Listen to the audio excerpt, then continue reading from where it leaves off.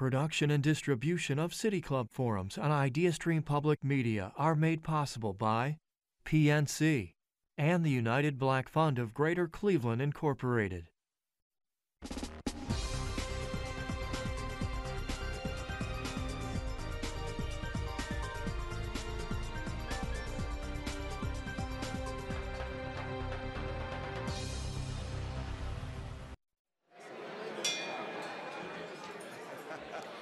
Good afternoon. Good afternoon, and welcome to the City Club of Cleveland, where we are devoted to conversations of consequence that help democracy thrive. It's Friday, October 27th, and I'm Kristen Baird-Adams, President of the City Club Board of Directors.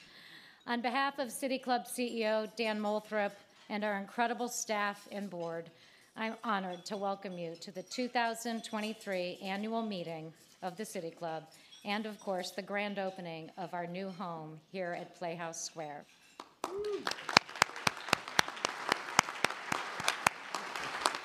This is a generational moment. If you look back over the 111 years of our organization's history, you'll see a few moments where we welcome the community to new spaces for the powerful conversations that we convene.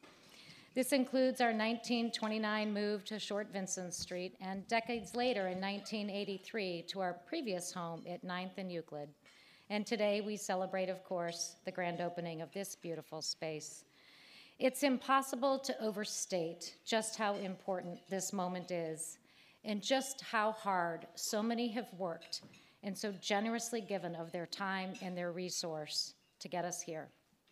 We've come a long way in just a few blocks, and a long way from our founding in 1912, based on the simple desire to strengthen our community by providing a forum for civil civic dialogue, a place to address the most pressing issues of our time, discuss solutions, and to be inspired by diverse thinking and big ideas. At the heart of what we do is the spoken word, one of humankind's earliest forms of art.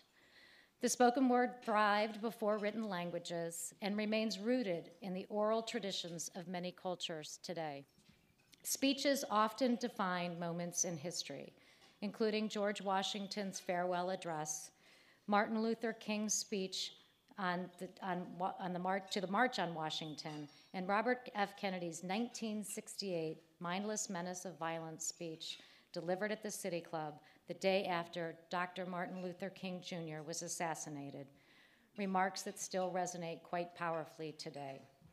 Even in an era of emojis, texting, and AI, the art and exercise of the spoken word remains critical. It is the speech, the word verbalized, that provokes thought, sparks debate, and wins arguments. Today, we are so grateful to have Playhouse Square President and CEO Craig Hassall join us in conversation with City Club CEO Dan Moulthrop about the power of the spoken word and the intersection of free speech and the arts.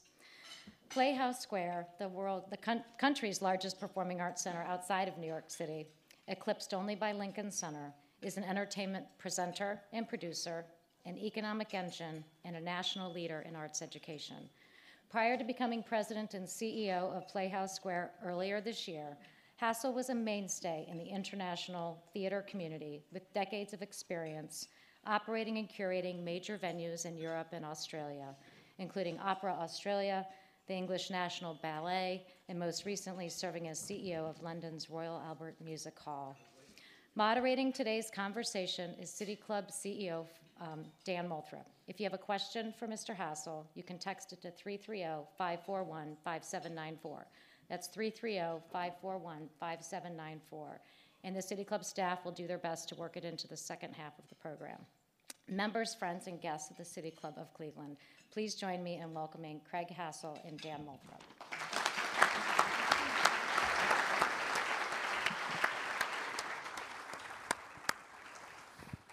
Kristen, thank you so much.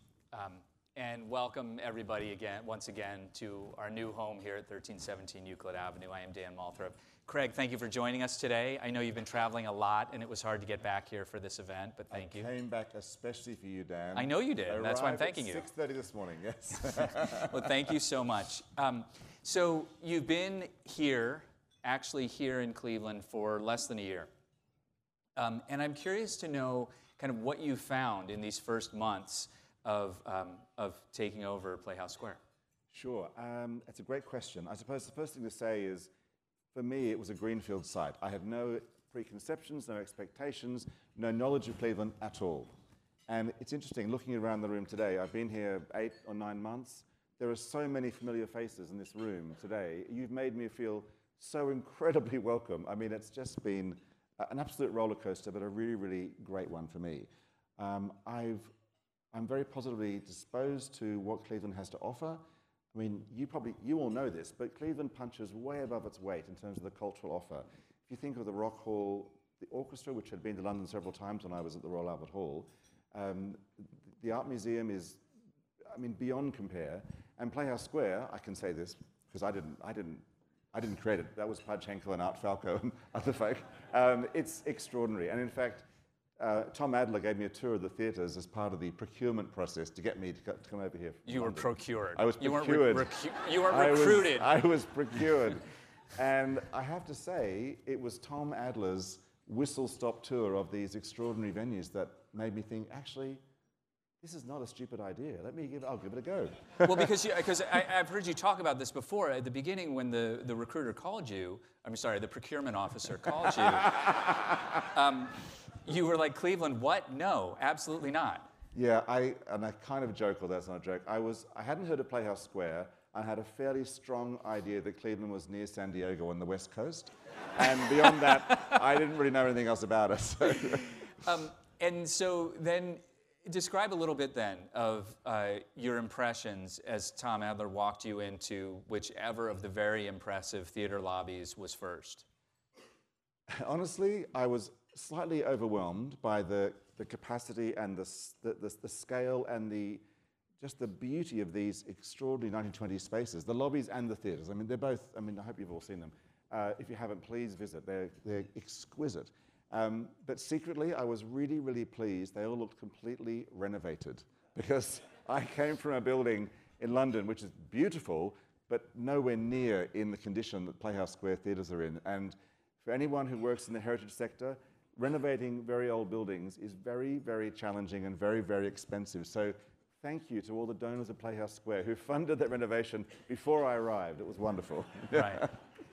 But it is sort of extraordinary to find in a legacy, a sort of legacy industrial belt kind of city, these sort of assets all almost piled on top of each other in this 3 or 4 block area. It's unparalleled. I mean, I don't know anywhere in the world that has such a concentration of theatres of this scale and beauty. I can't think in London, in Sydney, in Paris. I just don't. They don't exist. I don't think Clevelanders understand how extraordinary this neighbourhood is, which you're now part of. It's 1 in a million. It really is. When Kristen was delivering the introduction and she referenced a sort of figure that we all know very well here, Playhouse Square, the largest performing arts complex in the nation, apart from Lincoln Center. Did I roll my eyes then? Yeah, you rolled your eyes. You whispered to me. I think the line was eclipsed only by Lincoln Center, and you said eclipsed at the moment. Yes. Watch this space. Yeah. So watch this space for more. But seriously, what are your plans? Well, actually, I should just say at the outset, I'm taking all this credit for things that started long before I was in the country. Mm-hmm. But since I arrived, all the marquees have been redesigned and reinstalled, and they're beautiful. We opened a gallery just next door. We're looking at other spaces inside Playhouse Square that could become venues as well. So the venue count is going to grow. Of that, I'm certain. And there are a few random ideas that I can't really talk about yet, but we do want to increase. Oh, come on, it's just us. It won't. This is not being recorded, is it? The venue count, what is, I don't think people realize, even people who go to Playhouse Square all the time for the Broadway series and other things, I don't think they realize quite how many venues there are. So how many venues are there? Yeah, I didn't realize that even after I started, to be honest. Yeah, there were rehearsal spaces I saw. I thought, is this ours? I thought, yeah, we own this, it's fine. So when I began, we had 11 venues, and now the gallery next door makes it 12. I predict there'll be 14 before the end of the year, and I predict there'll be... Before the end of 2023? Yeah, well, yeah, I think so. And maybe we'll throw another one in next year at some point. Sorry, where are your colleagues at Playhouse Square right now? Here. Like, I mean, they know. There they are. They yes. know. Yes. Can I get a thumbs up, Tom? No. Yeah. Cindy, who does our comms, is already saying you've said too much. She's already shutting me down. Yeah. Enough. Yeah. So say more about like the vision for Playhouse Square. You've brought on all the you've managed to harness a lot of the energy that was already that was created before you arrived, as you've said. And there's quite a lot happening. You've referenced a growth in venues. But say more about kind of what you imagine this could be in 5 or 10 years. Sure. I should probably just give a bit of color to what Playhouse Square is right now, for those who don't know the setup. So first of all, Playhouse Square is a not-for-profit with all these amazing venues, a lot of real estate that we own and more that we manage, which is an income stream for the charity, which is great. But one of the really, really important components is the suite of resident companies, which you are now one of. And the Cleveland Playhouse are here today. Great Lakes are here today. Any more resident companies here? Oh, great. We have 8 now, 8 resident companies. And that, alongside our Broadway season, our education program, our concert season, makes for an incredibly prolific outpouring of stuff in a year, which would be... On top of which, there's also like all the opportunistic sort of things that happen. David Sedaris, Tina Fey and Amy Poehler, and all of the comedy that comes, everything. Yeah, and what I was so pleasantly surprised about when I came is that the audiences are really enthusiastic and strong. You know, just on the Broadway season, we have the highest number of season ticket holders in the country, more than Lincoln Center. I love that. Actually, Henry, he's a good friend of mine who runs Lincoln Center. I hope he doesn't hear this. But no, it's extraordinary to me coming here and not being from this part of the world, just how supportive of the arts Clevelanders and people around Cleveland are. The fact that we have 40-odd thousand season ticket holders, and we have 8 resident companies now, including City Club, that can sustain, you know, really strong and long seasons of theater, film, dance, ballet, all sorts of things. It's remarkable. So, to answer your question, 5 to 10 years. Yes. Yeah, 5 to 10 years. Build on all of that. So we've got you in. That's good. So, and there might be a way to form partnerships with more organizations in Cleveland that don't need to be resident at Playhouse Square, but do great work. And that's something I want to explore in the next 5 years. One thing I did in London, which I was banging the drum about, was the public realm and activating and animating the public realm. And when I arrived in Cleveland, I discovered, to my joy, that the mayor, Justin, is very much of the same thought. So is the county, you know, Chris Renane. There's a real shared ambition to animate and activate the public spaces outside these extraordinary theatres. So that's something I want to put more focus on as well, and was doing in London also. But another thing which, and this is slightly controversial. When I came here... Controversial. We love it, a controversy at City Club. Sustainability was never spoken of. It just doesn't seem to be on the agenda here. Now, I may be naive, and I may be misled, but in London, every business plan, every conversation, every building project would have a sustainable quotient or a focus on how it to be more sustainable as a building, as a neighborhood, as a city. And I don't feel that I feel we're a bit behind. And it's not that people aren't enthusiastic. We formed a committee at Playhouse Square of staff who wanted to be involved in sustainability, and we were oversubscribed. So I know the staff are really keen on this issue, but I just don't feel that if it's a Cleveland thing or it's a US thing, that we're as... So I will say this. I think that if you'd been here the last 10 years or so, you would have seen a very large and visible push around sustainability, much of it emanating from City Hall, actually, under Mayor Bibb's predecessor, Mayor Jackson. And also led by local philanthropy, Cleveland Foundation and Gund Foundation as well. But in America today and in Ohio today, the S in ESG, right, equity, sustainability, and governance, is not, like, all of it is very difficult for people to, in today's political environment, it is difficult to have meaningful conversation about it that actually advances policy. Yeah, I get I think that. I've said that appropriately. It's hard. It's a really difficult thing to talk about right now because it's party political. Right. It's my observation as an outsider. But I do think there's an ambition and enthusiasm for it amongst the people of Cleveland. It's just not as high on the agenda as I would have expected. But certainly, I mean, Cleveland State, our neighbours who are here today, yes, great. Thank you, sir. I know are very big on this issue. And one thing I'd love to see, my grand vision for Playhouse Square, is to join up with CSU and have a dedicated strategy across 2 really large campuses of downtown Cleveland for biodiversity and zero waste and a whole lot of initiatives which will be so good for the city. And what I like about Cleveland is you're so enthusiastic. You support ideas, you are entrepreneurial, you duck and weave because you're not as big as LA or New York. So the ability to duck and weave through ideas is there. And I think this could be one where we could be an exemplar to the rest of the country in practices for sustainability. So that's exciting as well. In terms of the built environment of Playhouse Square, do you foresee any changes to kind of the sidewalks we walk down, the streets we navigate? What would you like to see? Are you allowed to talk about what you want to see? Cindy, can I? How could you, in as much as you can share some of your vision? Actually, so we had about 3 months ago, Tom Adler, who is a trustee here, suggested we host what's called a charrette, which is a posh word for a meeting.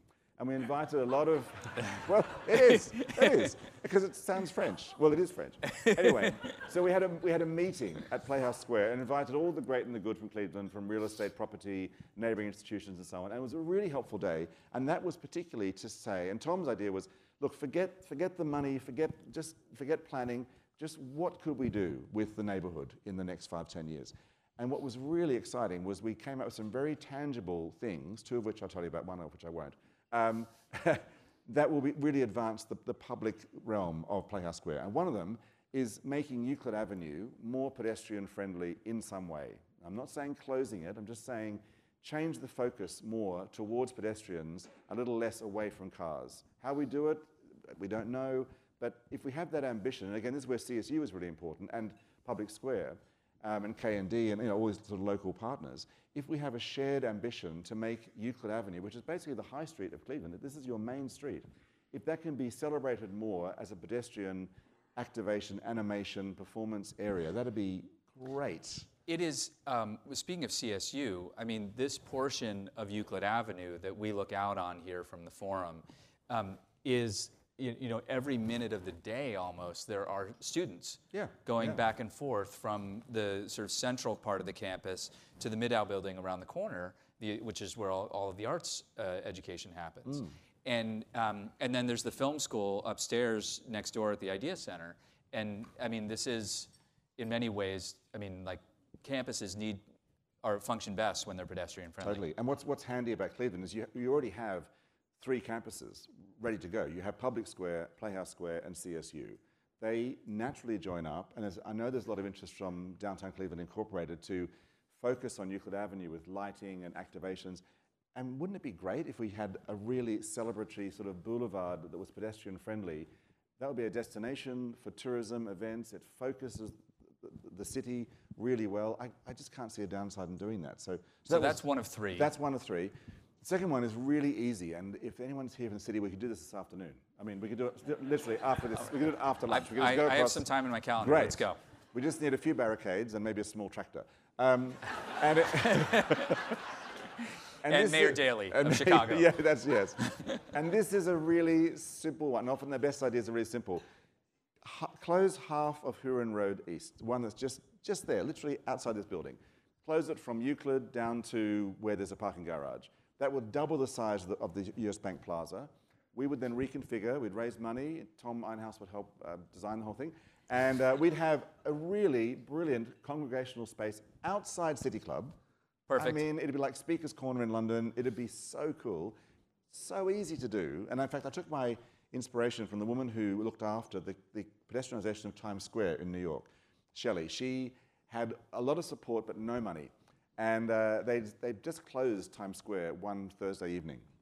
And she thought, oh, I can't swear on the radio, aren't we? She swore and said, we have to get on with this. So she went out and sent her team out to buy 100 or 200 sun lounges, the ones you see on the beach. And they closed Times Square and put the sun lounges out overnight. Next morning, people arrived, thought, what the hell? And sat down, and suddenly it became a pedestrian space. So we could do a similar thing, and if that happens, we would, money notwithstanding, activate, animate, and make that a destination for locals, visitors, all sorts. Our urban planning community and design community has celebrated Parking Day. Are you familiar with Parking Day? No, I'm not. Where they we don't really have cars where I come from. No, where they create parks, mini parks out of parking spots. Nice, yeah. So where a car might have, it's Cleveland, so might have struggled to parallel park. There would be somebody would roll out some AstroTurf and a lounge chair, and then there's a mini park. And so I think this is the kind of experiment that our community, that certain parts of our community would certainly get behind. I think so, and I think there's certainly a move here for more downtown residential. I think we're either at 20,000 or we're heading towards it. That's really good. And the more people that live and work downtown, I see it in Melbourne, in Australia, I see it in Paris. The more people that live and work in your downtown, the more alive your downtown is. And one begets the other. Then suddenly there are more bars, more restaurants, it's safer, cleaner, nicer, there are more trees. It all leads to that. And I think we're all happily, as I said, Chris, Justin Bieber, we're all on the same page. We're all moving in the same direction. It's really encouraging. And what was the third? Just kidding. Oh, gee, he's good, isn't he? He's good. Let's Tom pivot. Adler knows, but he won't say. Yeah. Okay, yeah. Tom, if you could just grab a mic in a second. Let's pivot into the content. We've created Playhouse Square and the City Club itself. We're platforms essentially. Platforms for a particular kind of art form or form of culture, the spoken word. Talk a little bit about why that is so meaningful. I mean, when you were at Royal Albert Hall, which is essentially a music venue, as most of us, or some, I mean, no, not you at all. See, that's why. Oh, that's the problem right there. Right there. It's guys like me. Okay, can I give you a 20-second history lesson on the Royal Please. Albert Hall? And this is relevant is relevant to spoken word in Cleveland. The Royal Albert Hall was created by Prince Albert, who died before it was built, and he wanted it to be a forum for people like us, the great unwashed, to go and learn. Oh, sorry. Speak for yourself. I'm sorry. I don't mean any offense in that. I'm just saying. You're a man of the people, is what you're saying. I don't have a title. I'm just like you. Right. You know what I mean? I might sound you're different. not landed gentry. I'm not landed gentry. Okay. I'm actually Australian, so that's even worse. Anyway, so he wanted a centre for the democratization of the sharing of ideas. Which, isn't that noble? And that's why they built the Royal Albert Hall. And it was primarily for Salvation Army concerts and discussions and forums and debates. So spoken word was right there at the start. Now, unfortunately, spoken word doesn't draw a lot of crowds, in the day. Except today. Except today, obviously. Right. That's you and me, though, Dan. Yeah. And music does. So more and more orchestral events were programmed and so on and so on. And it kind of, and I'm speaking slightly out of school here, it kind of lost its way for what it was intended to be. So when I was at the Royal Albert Hall, I was championing spoken word crazily because I wanted to get back to a more balanced presentation of what the building was created for, what's in the Royal Charter of the Royal Albert Hall. And spoken word was something that I was very keen that we had more of at the Royal Albert Hall, and we did.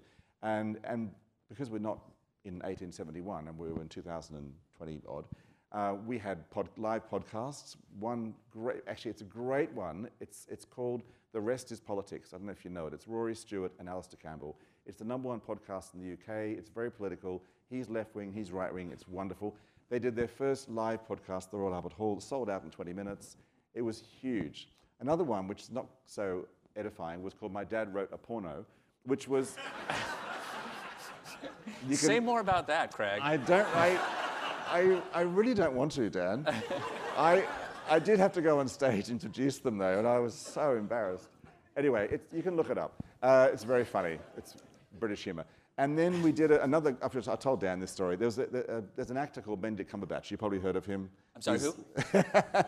He's the Cumberbitches. That's what they call his. Yeah, you know them? Yeah. Benedict, yes. So Benedict Cumberbatch has a lot of friends who are very famous actors. So he started a thing called Letters Live, which I was so proud to host. It was him grabbing all his mates like Olivia Colman and Stephen Fry and Jude Law and so on to just come on stage and read a letter from a famous person. And they ranged from, well, Olivia Colman read a letter from Queen Mary to her son, and Jude Law read out an inscription in the North Pole which basically says, if you can read this, we're finished. Because the North Pole had sort of not sunk forward so much. That was pretty bad. And that also sold out instant. So the spoken word is incredibly popular, and it's edifying, it's educational, it's entertaining. So when I came to Playhouse Square, I didn't really see that we had a lot of it, although, as you say, the concert program at Playhouse Square is prolific, with lots of comedians and authorities as well, but nothing like what City Club does. So that's why I think it's great. Although I should ask you, why do you think it's great? You know, what are you going to do, Dan? Oh, thanks. Oh, well, Craig. Just flip things around. Thanks for you coming. know, just to build on what you're saying, it strikes me that in this particular moment, which is a moment in which it is easier than ever for anyone to share whatever their last thought was, that we can provide a platform for the considered thought in long form is a unique value proposition. And it is uniquely edifying, to use your word, but also, I think, something that our communities and our nation desperately need right now. We have, we're sort of plagued with political leadership that loves to share their last fleeting thought as well on X or whichever platform they have access to. I just realized what I said. Sorry. We're very bipartisan at City Club. Well, or on Truth Social or wherever. But it's so often not really considered, and it is more about grabbing clicks and grabbing attention than it is about actually advancing the project of humankind, the project of democracy, the project of peace, and the project. I mean, the spoken word is why. Was it like Winston Churchill who said politics is what we do so we don't kill each other? Or something like that, right? The spoken word is the basis of diplomacy. And it is 100%. The basis of how we move things forward. And it is, in fact, I think, the alternative to war, right? Having the conversations about the differences that we experience so that we can better understand one another and build empathy. And we've lost the forums for that to happen. Back in the day, before I was born, you'd have debates on the radio, on the ABC in Australia. You would have long-form editorials in the Times of London. Journalism now is sound bites because of social media. So where is the forum for a considered discussion on a topic? And that's where it sounds like an advertorial of City Club. But that is why places like this are so important. And particularly, I would say, wouldn't I, in a place like Playhouse Square, where it rounds out the offer between Great Lakes, Cleveland Playhouse, the Film Festival, and what I hope we'll see, this is a leading question, a leading hope, is that City Club being physically in this neighborhood means new things will happen, new shoots will grow, that there'll be discussions, debates, collaborations between the resident companies. We're stronger together, and that's something I think will definitely happen because of you and this organization. That's really exciting. Yeah. End of advertorial. Well, I just want to say one other thing about that continues the advertorial for a second. The design of the space itself, too, that, as we heard before, 111 years, this is our 6th home, and there's something about this space that is very different from every previous home that we've had. And our colleagues at DLR worked with us to design a space where, as we sit here, there are people walking by, and we can see them, and there's in fact somebody looking in here wondering what is it they're talking about. You can see the road that I want to close. Right. You can see the road. You can see the road that you want to close. And can I just say, Dan, in the time we've been talking, 2 cars have driven down that road. I'm just saying. There is more activity than that, Craig. But Close that road. But the point of the space and the design, what we intended to communicate with the design is that this space, this conversation we're having, every conversation that happens on this stage is an extension of the public realm. It's not just about things that are of public concern. It is literally the conversation itself is an extension of the public realm, and that all are welcome. And this sense of transparency here is really key to that. Totally. Well, I loved also, while you were building this building, you were having discussions and chats across the road on the plaza. That's right. Because you didn't want to stop, so you took it to the people. Can't stop, won't stop. Can't stop, won't stop. And they were really popular. It's great. So more of that. More of the public dialogue in the public realm is definitely a direction we're gonna continue to push. We're gonna get to questions from our friends in the audience in just a second. But Craig, I'm curious about if you have on your sort of wish list of things like the someday ideas. If you've got one or two that you could share with the audience here. Dan, I've already said too much. No, but more like wouldn't it be great to do Letters Live on the stage of at the Ohio Theater or something like that? Okay, sorry, the Mimi Ohio Theater. Okay, here's one. So I've already talked to Greg at the Rock Hall and Andre at the orchestra. I would love us to see more collaborations between these big institutions in Cleveland for Clevelanders, and by that I mean enticing the orchestra to come to Playhouse Square and perform at the KeyBank State would be wonderful, which probably means getting a new sound system and it's a whole lot of things, but that'd be terrific. That kind of dream. And Greg at the Rock Hall, the Rock Hall, it's extraordinary. Cleveland has the Rock and Roll Hall of Fame. It was a competition, and I think we're up against I think New York, Vegas, I don't know who else. Cleveland won it, and it's a great institution. So we've just redesigned our marquees, which are beautiful. You haven't seen them; they're marvelous. And so I said to Greg, okay, how about every time there's an induction, we do a takeover and say, well done, Kiki D. Oh, that's a terrible example. Elton John, I don't know. And that's so just, again, joining up with the institution so that Cleveland is stronger together. And my biggest aspiration, which I think I said to Amy Brady when I was going for this job as part of the procurement process, I said, wouldn't it be great if Cleveland became a destination the way Nashville is and New Orleans is and Detroit is? You don't go to Nashville because so-and-so's playing. You go to Nashville because it's Nashville, and there's always something to see. Now, we're almost there. We just need to be joined up and raise the number of activities a little bit more, and then we're there. The Wiz was a good example of that. Yeah, great, yeah.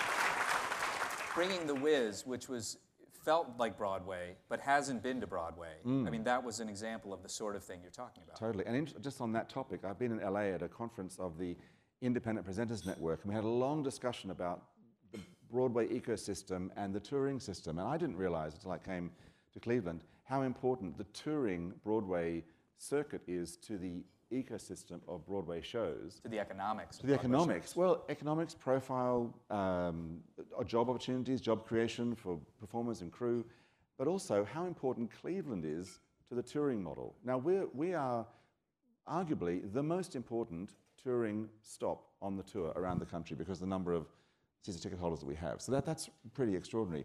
But what's happening now at Broadway, the costs of capitalization are prohibitively expensive, and many shows are closing because they just can't keep running and can't capitalize.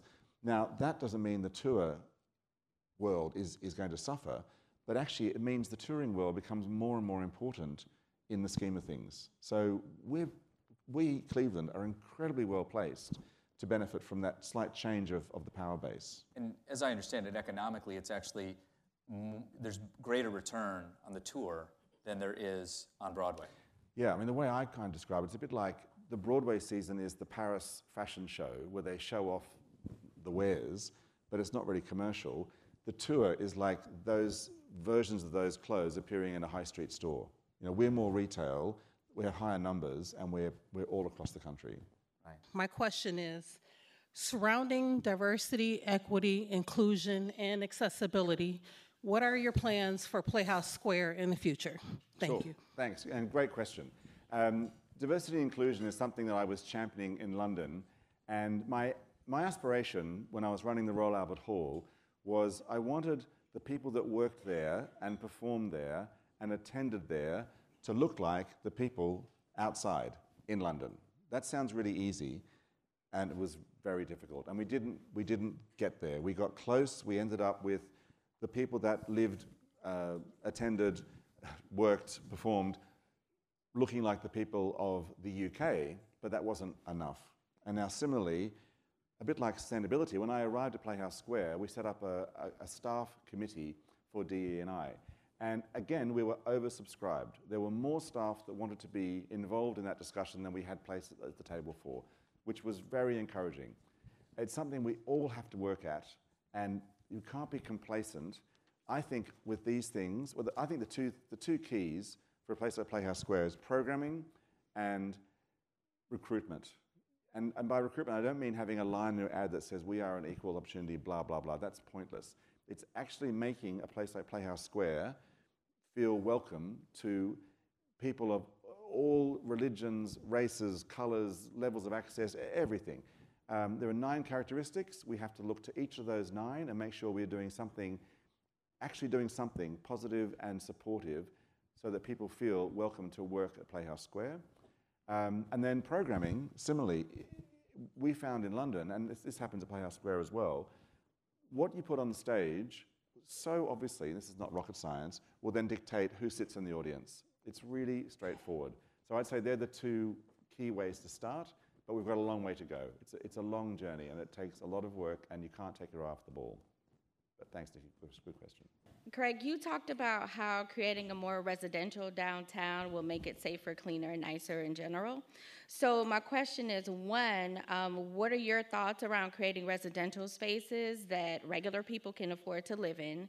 And 2, what will you do to ensure that people who are keeping downtown safe are able to do those jobs free of harassment, intimidation, and retaliation from their employers, one of which is Pal American Security, who currently provides services at Playhouse Square? Yep, Thank sure. you. Okay, I'll deal with Pal American first. That's a more specific question. We work with a whole range of organizations. We have great links with the unions that we deal with every day. We have equity tours and non-equity tours and all sorts. Musicians are unionized in this country as they are in the UK, and we have a great relationship. So that's terrific.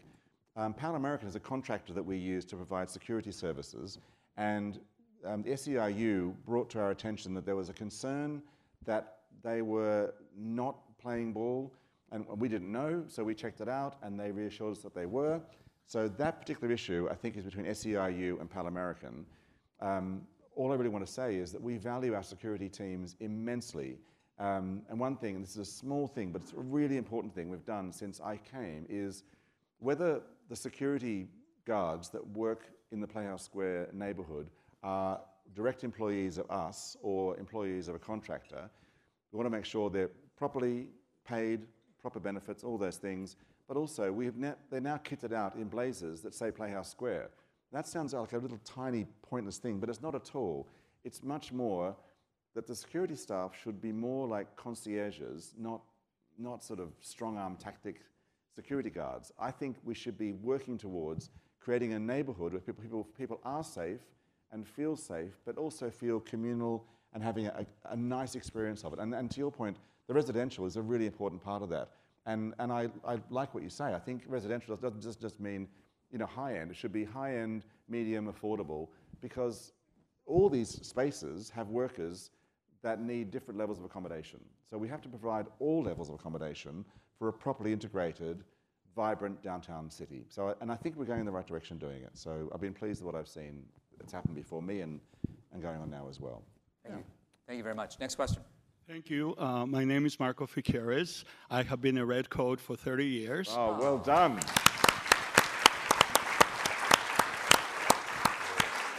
And as I look around the room, I see so many people who look so good in red coats for about 3 hours a day, any day, your choice except Monday. So I don't have a question per se, but can you do a little plug since we got everybody? Always. Talk about the importance of volunteers. Yeah. Volunteer So engagement. in my life, I've worked on the Sydney Olympics and the London Olympics. And in Sydney, we had 55,000 volunteers. And when I say we couldn't have done the games without them, that's not a platitude. That's absolutely true. There's no way we could have staged the Sydney Olympics without 55,000 volunteers who were drivers, helpers, runners, all manner of jobs. London, similarly, had about 48,000 volunteers. When I came to Playhouse Square, I was very pleasantly surprised to discover we have a pool of about 2,300 volunteers who are redcoats. Whenever you come to the theatre, the guys in the red coats are doing it for nothing. They are so enthusiastic, and I'm so grateful to the work these guys do, not just because it's free, but because their attitude is so positive and so supporting the values of Playhouse Square.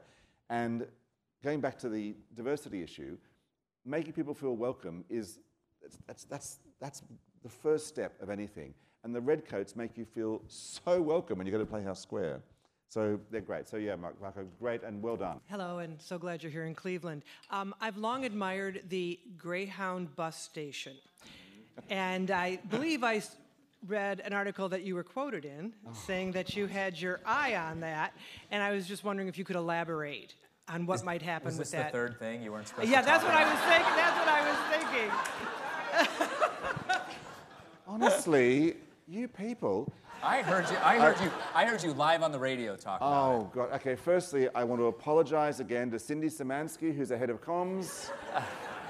I have said well, I'm not the first person to say this, by the way. Tom Adler has also said, Art has said this. Right, sure. Whether it's a thing or not, that building, it's beautiful for a start. I mean, I love the whole deco era. I was just in a theatre in LA, which is quintessential deco to the core, beautiful. But it's not for us to say what happens to that building. I mean, it's great. It's right at the north side of our campus. It's wonderful. And I have said, and I'm not making it up, I would love us to be able to use that, but only if it suits Greyhound's purposes, because it provides an important resource now to people traveling around the country. So it's not for us to change the use of that building. If that building changed in its use and we were able to make it a space for Playhouse Square, for more access for audiences, well, of course, it's a non-starter. I mean, it's obvious. What would you do with it? I'd rather not say. Just hypothetically. I won't say that. All I'll say is we'd make it. It won't be my office. I mean, it'll be public. It'll be for the people of Cleveland. Put it that way. But very importantly, just strategically, Playhouse Square. It's funny because in London, no one drives cars. You know, you guys all drive everywhere. And so you drive to Playhouse Square and you park at the back, let's face it. You park at the back and you walk... The north side. Well, we now call it the north side. But it feels like the back. You know what I mean? I would have normally gotten the bus and got off on Euclid Avenue and saw the amazing marquees, the lovely streets, and then walked into the lovely theatres. But most of you, like 60% of you, drive to the parking garage and come in that way. So I give in. That's the north entrance. We're going to make it fantastic and beautiful and active and animated. And if we were able to, at some stage, be able to use a building like that Greyhound Terminal, which is right there, wouldn't that be great? There we are. I've said too much. Yeah. As Cleveland and Ohio invest in various innovation economies, Playhouse Square stands out as one of the largest economic drivers in the city. Given its prominence, how do you envision Playhouse Square's role in advancing the economic development goals of the region? No small question. That is such a good question. I know. How long have I got? Yeah, of course. 15 minutes. Go. Okay. First of all, that's a killer question, and I love it. It's almost like one of my team planted that, but I'm sure they didn't. So the first thing to say, I have to acknowledge Pudge Henkel and friends who saved these theatres way back. So if we didn't have those exquisite heritage theatres, we wouldn't be able to do what we do today. But I want to also acknowledge Art Falco, who expanded these beyond reason. Art, well done. And the work Art did over many decades to expand and solidify and reinforce the operational and financial strength of Playhouse Square is only beneficial to Cleveland, to the resident companies, to audiences, and to economic growth. So the latest thing we're doing now is we're very lucky to be awarded tax credits by the state of Ohio for the production of Broadway shows. What that means is that now we can entice producers to commission and develop and create new Broadway shows right here at Playhouse Square, which is great. And the second thing is we can now open national tours like The Wiz in Cleveland, which each opening is another 4 weeks' work for Ohioans.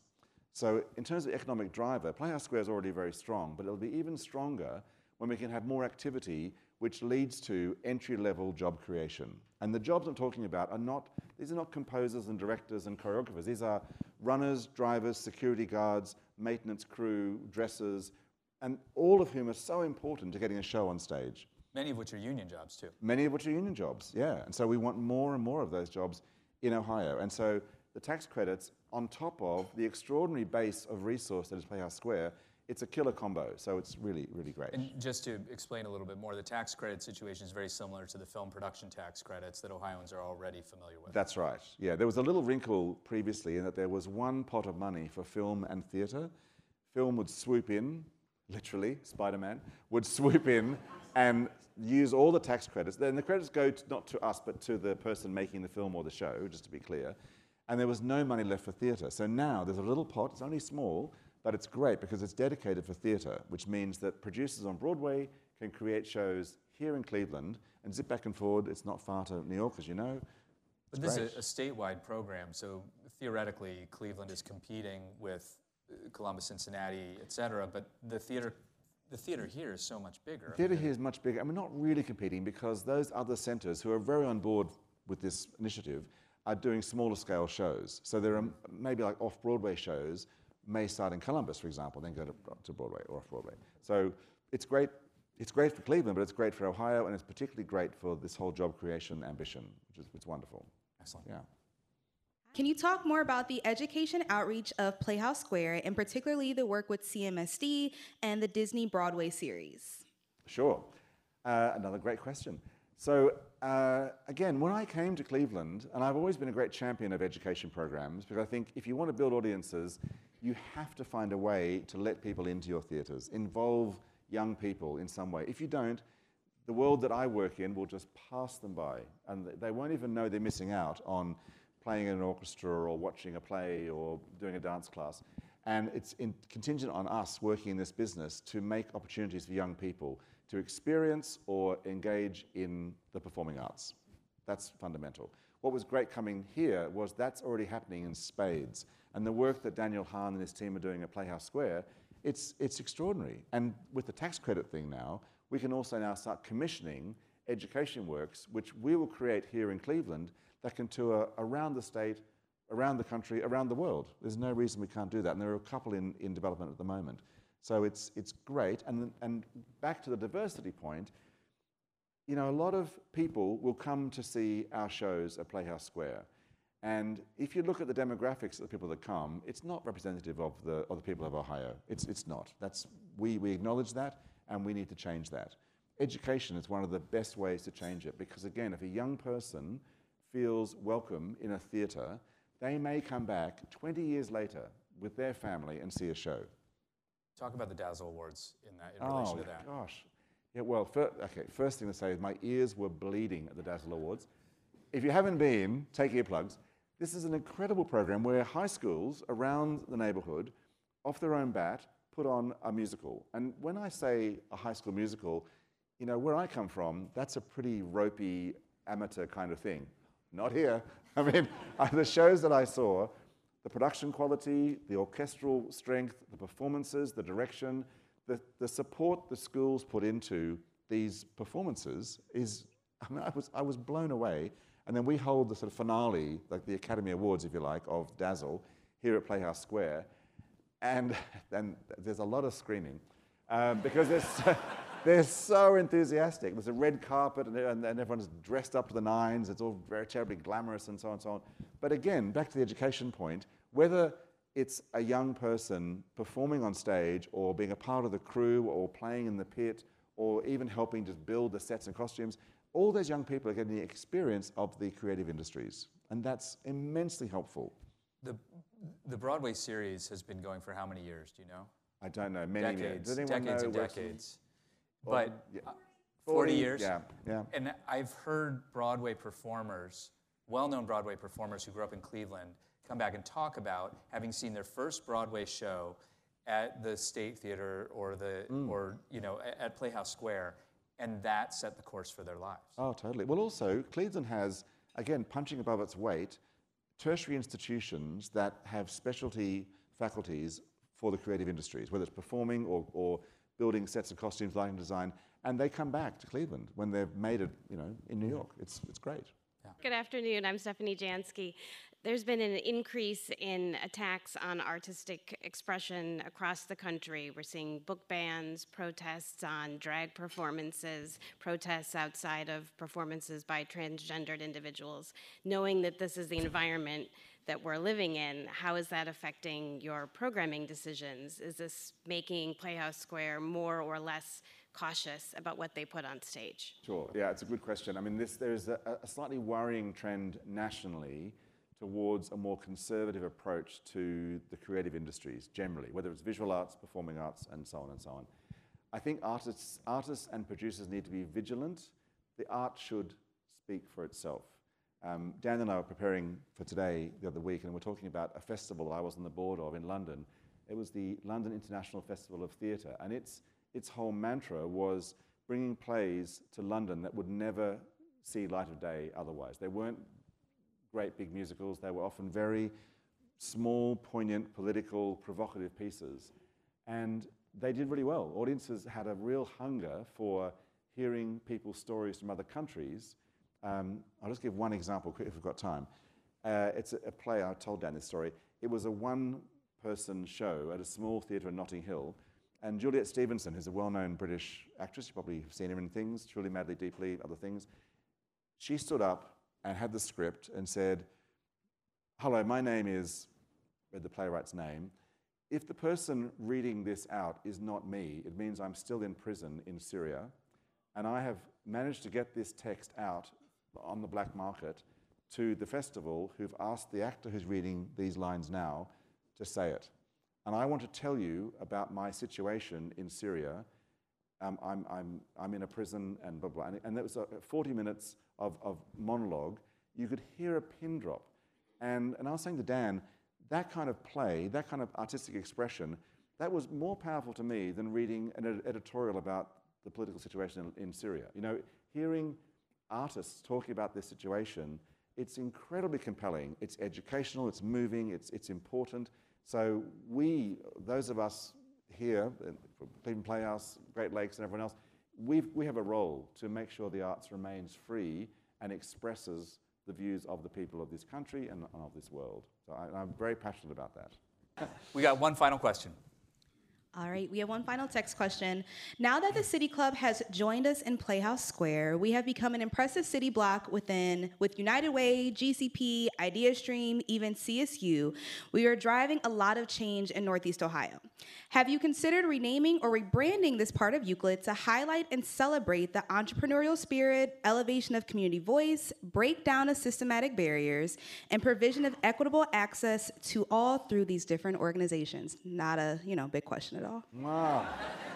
I forget the Center for Health Affairs as well. Yes.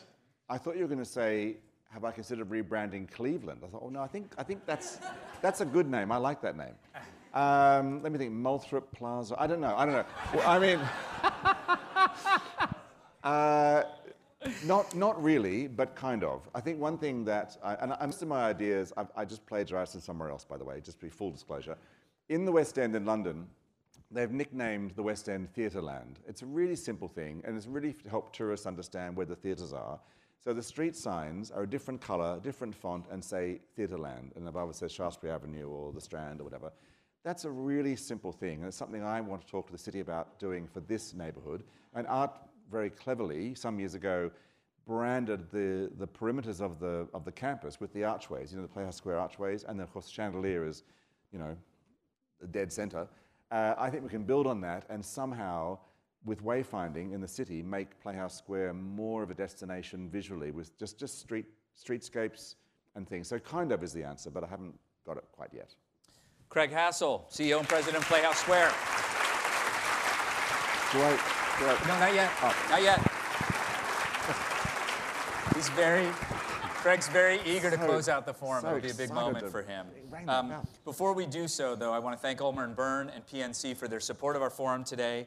And we'd also like to welcome guests at tables hosted by Birthing Beautiful Communities, Cushman & Wakefield and Cresco Real Estate, Falls & Company, Friends of Mark Ross and Mark Ross himself, Huntington, Playhouse Square. Just the Friends of Mark Ross. Just the Friends of Mark Ross, not Mark Ross. Yeah.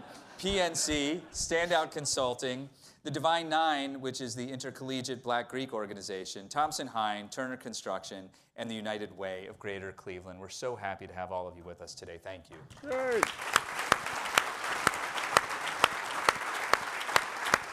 I want to remind everybody that we, following this forum, we have a community open house until 4 o'clock. So if you're listening on the radio or watching the live stream, come on down and we'll give you a tour of the new space, your new home for civic dialogue.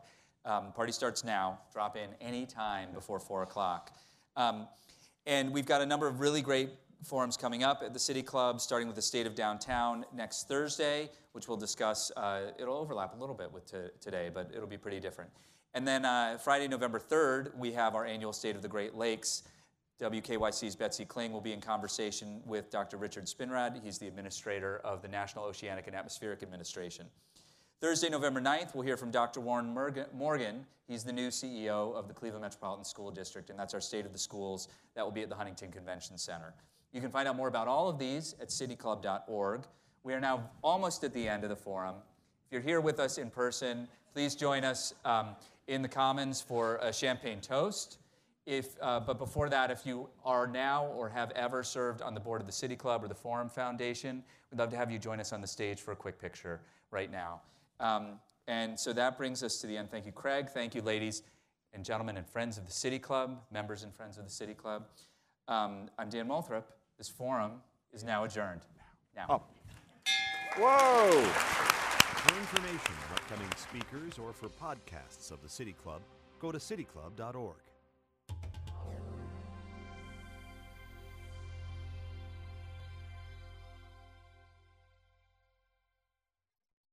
Production and distribution of City Club forums on IdeaStream Public Media are made possible by PNC and the United Black Fund of Greater Cleveland, Incorporated.